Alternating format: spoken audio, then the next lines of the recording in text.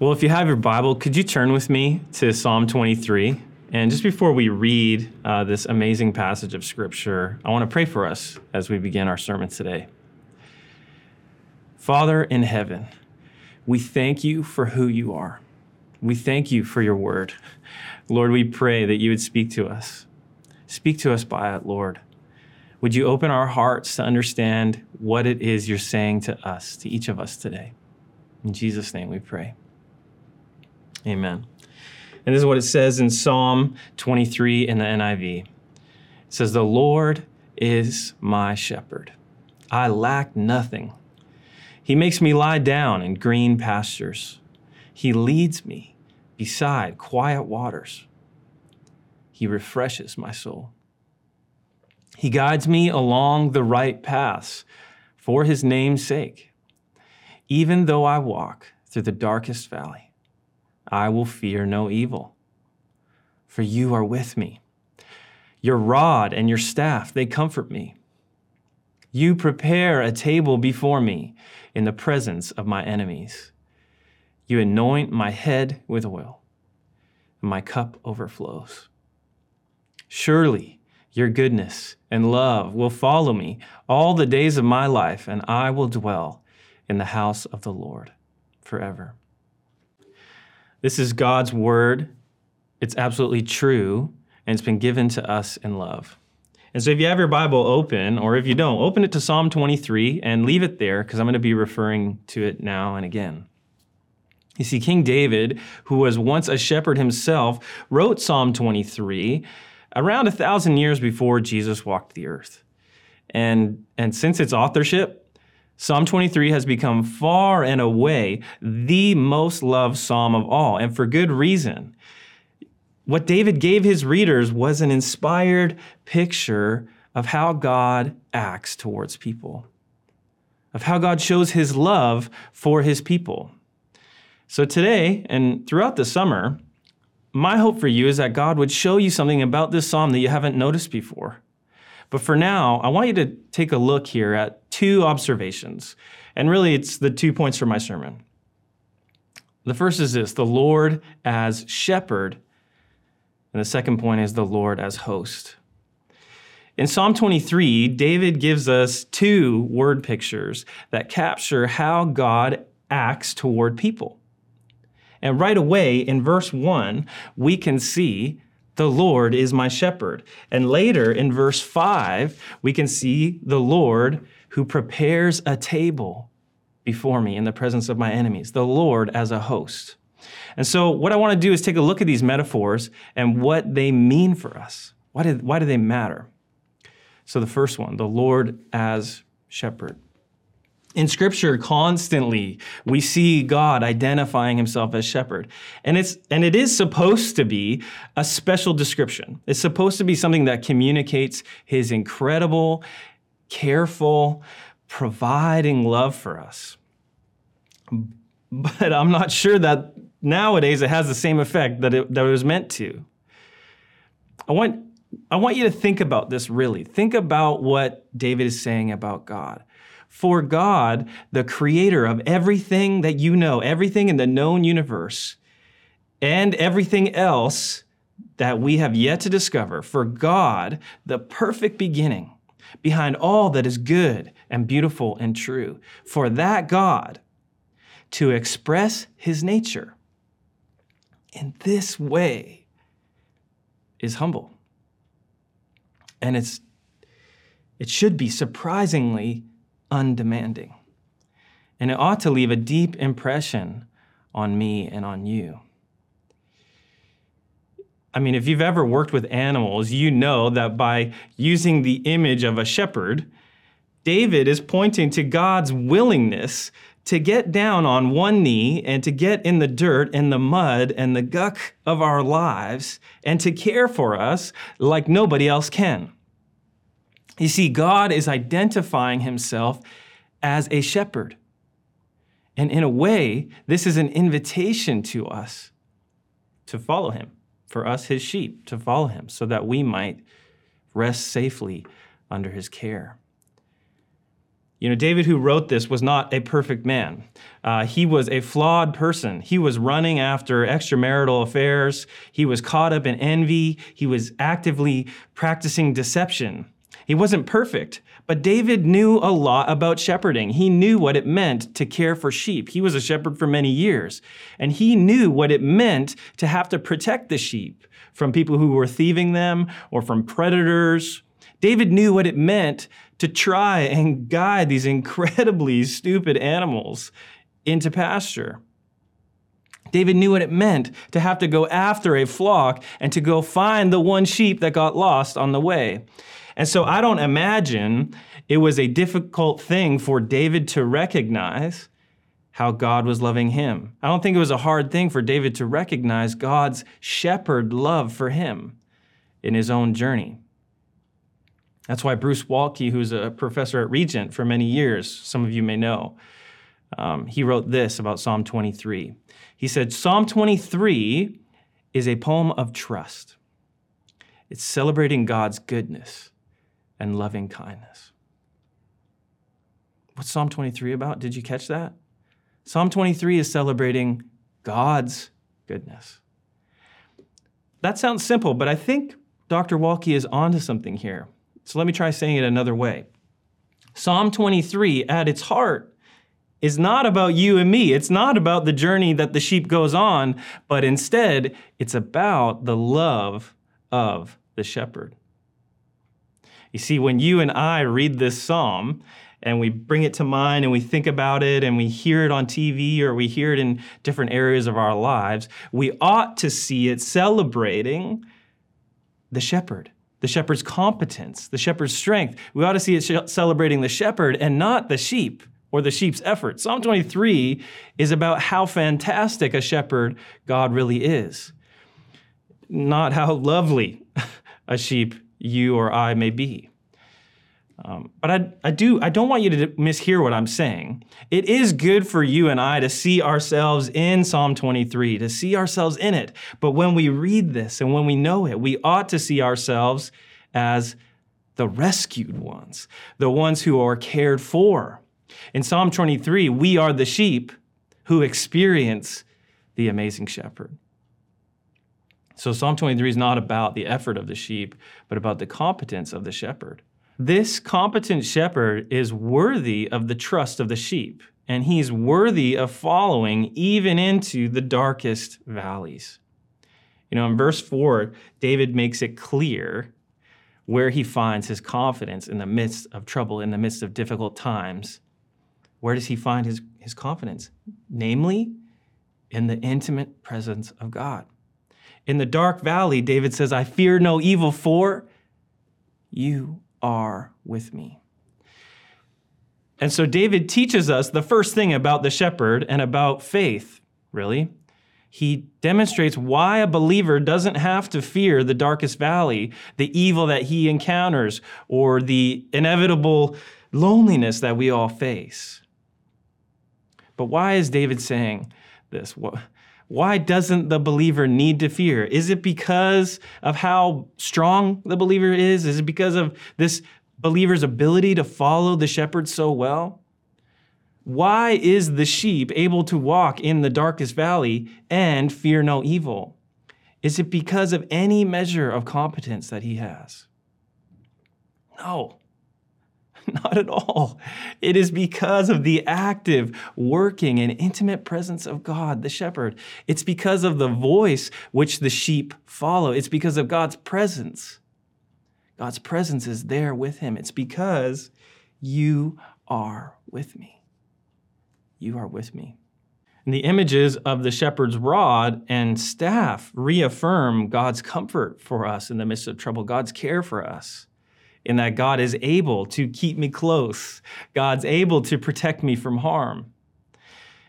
When I think about this, it sounds so much like Jesus. You know, when I was thinking and I read this verse came to mind in John 16:33, where Jesus is giving full disclosure on what we face as we follow him in this life. Jesus doesn't promise us that we're just going to live a quiet life without adversity. And you probably know that. But he actually promises the opposite. This is what he says in verse 33 of chapter 16. He says, in this world, you will have trouble. If you follow me in this world, you will have trouble. He never promised that you and I would live a life with minimal trouble. He's not a God who promises only health and only wealth. In point of fact, God has shown us that we will have trouble, but that he's with us in it. He's with us in it. I was speaking with a friend recently who recently lost his wife, and I was just trying to hear and listen to him. And he said this thing that really stuck with me. He said, you know, John, God never promised us a life without trouble. But you know what he did promise? He promised that he would be with us in it. And that's really what David's talking about. It's the same hope that David is celebrating. It's hope that comes from a deep trust in God that is nurtured by him being with us, by his life-giving presence. When God is with me, then it doesn't matter how dark it gets. And this is the invitation of Psalm 23, that the trustworthy shepherd is worth following because even in the darkest valley, he's going to be with me. So to the one who trusts, be encouraged. He is with you and he will comfort you. I think when some of us hear that, the kind of trust in God seems hard to access. It's hard to say that I could have that trust in God. Maybe for other people that might be easy, that having a personal trust in God that is nurtured by his life-changing presence, for some of us, that seems like a faraway idea. Maybe when you hear me talk like this, wherever you are, you say, yeah, man, that sounds like a nice thing. And I'm sure that it's helpful for some people, but it doesn't seem all that practical. You know, sure, I have faith, but it's not like that. It's not trust in God nurtured by his presence. It's less important to me than that. I believe in God, sure, and that's it, and that's enough for me. Some of you may think that some people want to have a deep trust in God like that, and that's good for them, but it's not for you. Maybe you wish that you could believe in God like that, and you've tried, but you just can't seem to develop a faith like what David's talking about. And if that's you, I get it. I have been there. And having a faith like that is not actually the real problem.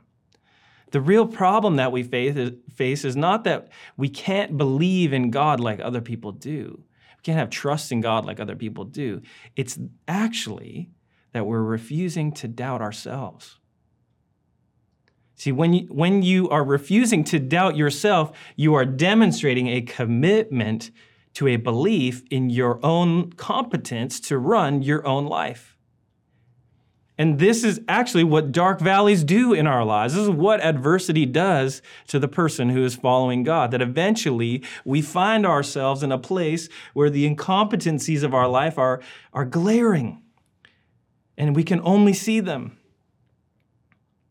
And if that's where you are, I got to say, it might not feel like it right now, but if you admit what you know to be true deep down, if you can admit that really you're not competent enough to run your own life, then, just like the sheep in Psalm 23, you'll begin to move toward faith in God. Psalm 23 was never about the ability or the effort of the sheep. It was always about the competence and the care of the shepherd. The same shepherd that walked with and guided David all his life is the same shepherd that leads those who love God today. Can I make an observation about the valley of the shadow of death? This might seem obvious to you, but I didn't notice it at first. Let me show you what I mean. As I was studying this psalm, I made the simple observation on my notes that verse 4 comes after verse 3. But I want you to think about that he leads me on right paths comes before the dark valley. I think what David is trying to help us understand is that the dark valley, with all the grief, with all the second guessing of ourselves, all the adversity that we face, is as truly one of his right paths as the green pastures are. Do you hear that? When we understand this, when we trust the Good Shepherd, when we trust that he has us on the right path, even if it's in the dark valley or green pastures or otherwise, we are able to gain perspective that helps us in dark times, not our own. It's the shepherd's perspective. We're able to gain perspective in dark times, and the suffering that we face begins to find meaning. When we remember that the shepherd is with us in the darkest valley, his life-changing presence helps us overcome the worst thing that remains, which is our fear. That takes me to my second point, that the Lord is a host. You know, in verse 5, it says, "You prepare a table before me in the presence of my enemies." So I don't want us to simply just read past that for familiarity's sake. So I want to read that again. I want you to really hear what David has written. It says this: "You prepare a table before me in the presence of my enemies." What a line! The same God who is shepherd, who is present with you in the midst of adversity, is also the unflinching host who sets a fine banquet table before you in the presence of your enemies. I don't want you to miss how God is revealing himself. God is revealing himself as serving his people. That's how the shepherd leads, and that's how we should lead, as serving. Here in this second and honestly shocking picture, David describes God as hosting an extravagant dining experience in the presence of enemies. Wow!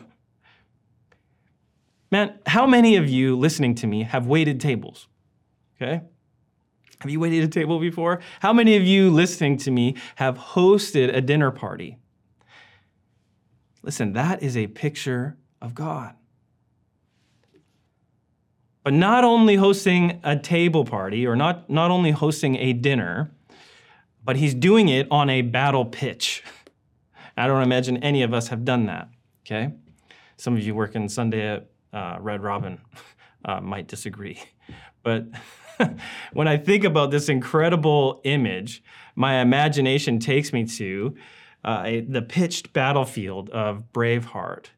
And out there, in the center of it all, there's a fine laced table, and it's overflowing with every holiday favorite you can think of. There in the midst. Now, whether this is a picture of a feasting table set on a battlefield like this, like I'm describing, or not, the point of it, I believe, the psalmist is making, what he's trying to say to us, is that while evil makes ready for war, God's not concerned. He's not overcome by worry. Instead, he's totally unconcerned. And he's instead preparing a dinner feast. That is strength. That is strength. Think about that. It's strength of a different kind, though. And here again, we see the psalmist inviting us into a more practical and yet more majestic picture of God than we probably had before. It's a table where God invites you and I into strength and into rest. At that table, we fear no evil, and we enjoy his presence. We enjoy his provision. And there, our cup overflows with love and mercy.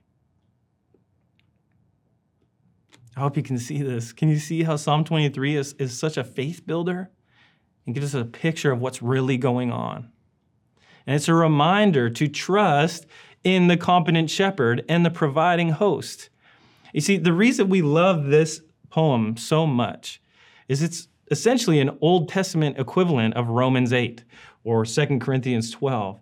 It promises us that even in the worst situation, the shepherd is leading you, and his grace is sufficient for you. You know, one scholar, Walter Brueggemann, said this about the psalm. And Psalm 23 shows us the sacred canopy, this covering under which the community of faith can live out its life with freedom from anxiety, a cure for anxiety. It reminds us that there is a givenness to be relied on, guaranteed by none other than God. And this is why it's such a joy to stay in the Psalms and to stew over them and study them and apply them to our hearts. As you do this, you begin to see God anew. You see God as a competent shepherd, as a caring host. As we do that, we see God that way. You know, for me, I want that more and more in my life, but unfortunately, I don't always see God that way. Do you know what I'm saying? If you're like me, or you're like the sheep, you get lost. You get lost on the way. You tend to lose sight of the shepherd. And it's in those times where instead of rejoicing in the Psalms, we disbelieve them. When they say, I lack nothing, instead we think, no, I do lack. And I have a list of lack and a budget of how I'm trying to deal with that lack. We read the Psalm saying that he leads me, but instead we think that I can't hear God. I don't know where he is. Do you think God would lead me into this place in this moment? We read David saying he restores my soul, but we don't feel restored. We feel broken. We feel empty. David says, you're with me. You comfort me. But if we're honest, we lose sight of God. And I can't feel God. Maybe you hear preachers talk about their cup overflowing, but it seems to you like you don't have enough, that God's goodness and love will follow you. But instead, you're not surrounded by goodness and love. You feel like you're surrounded by chaos and anxiety. Hey, that is real.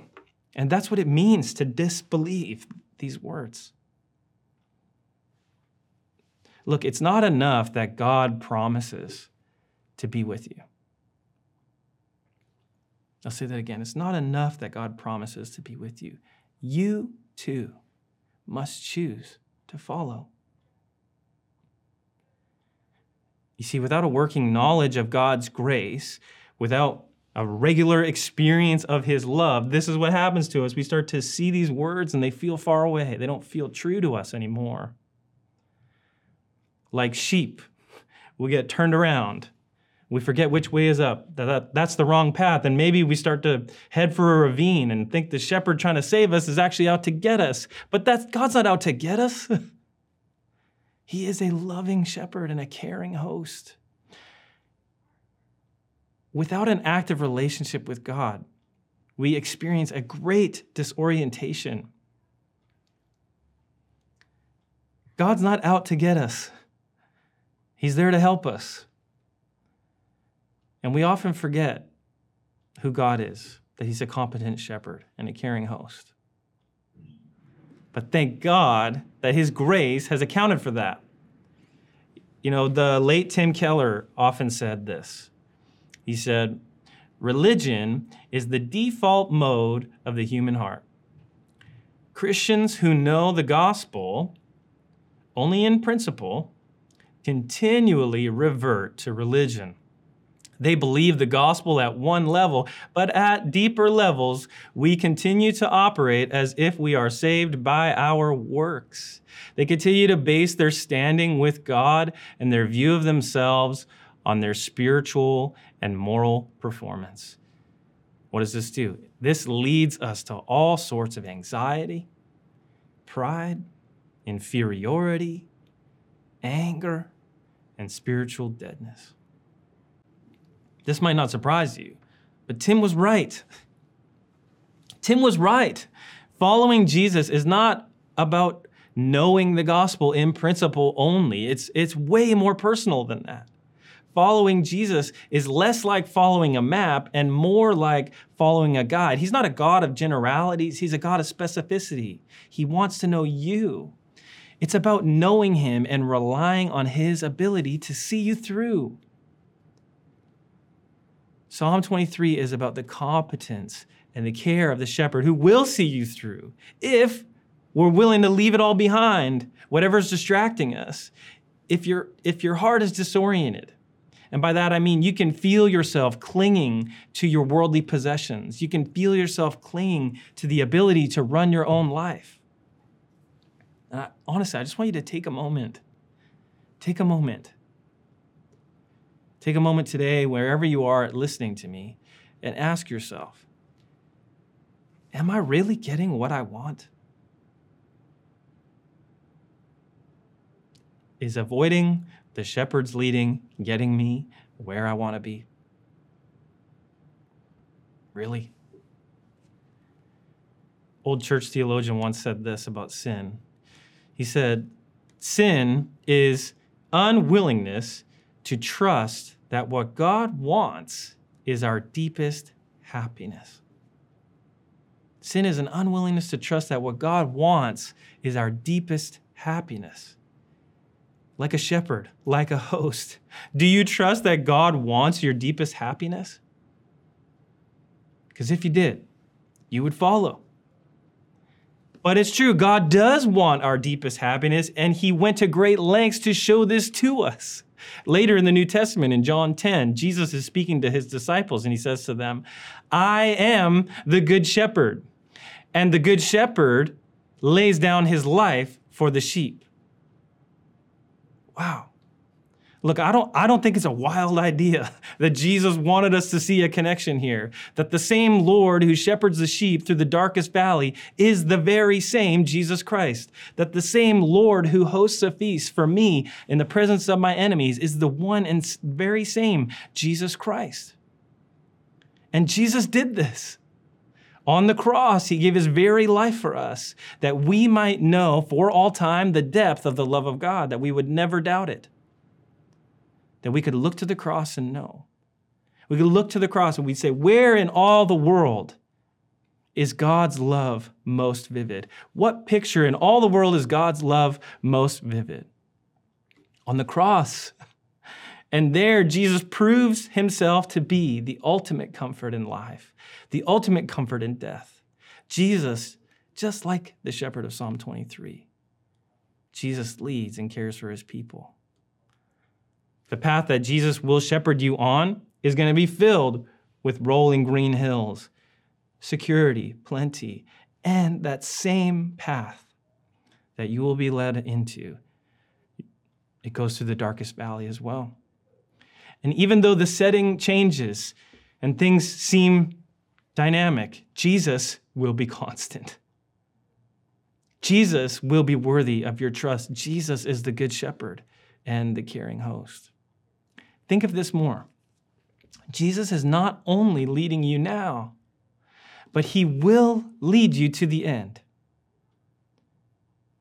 He'll lead you to the end, where by his strength, by his provision, guiding you day by day, you will one day, just like the psalmist writes, you're going to open the door, you're going to see a table. It'll be prepared for you. And there, you won't know any lack. You'll know no fear.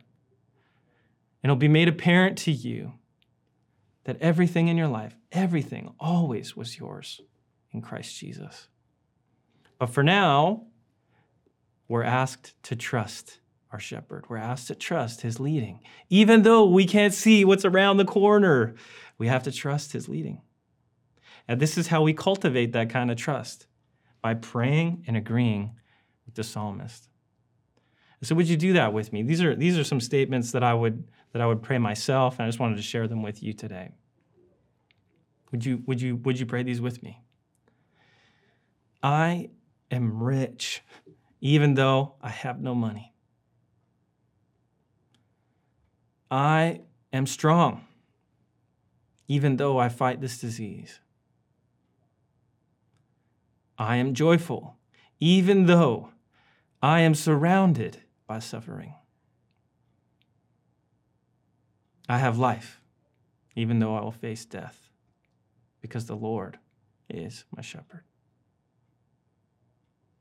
And so those who live by faith can say, even though my situation may not be improved, my fear is removed because Jesus is my shepherd and because he is with me, because his rod and his staff comfort me. And I can trust him. Do you pray with me as we close today? Lord, if we fed on your love and your grace and your truth, we would not be in any want. In this life, we know we may never attain that. But we also know that you are always with us. And someday you will lead us into our true country, into our true home, the home we've been looking for all our lives. And we will know our deepest happiness. So Lord, help us to rest in this. Help us to trust in you as you lead us. In Jesus' name, I pray. Amen. Bless you today.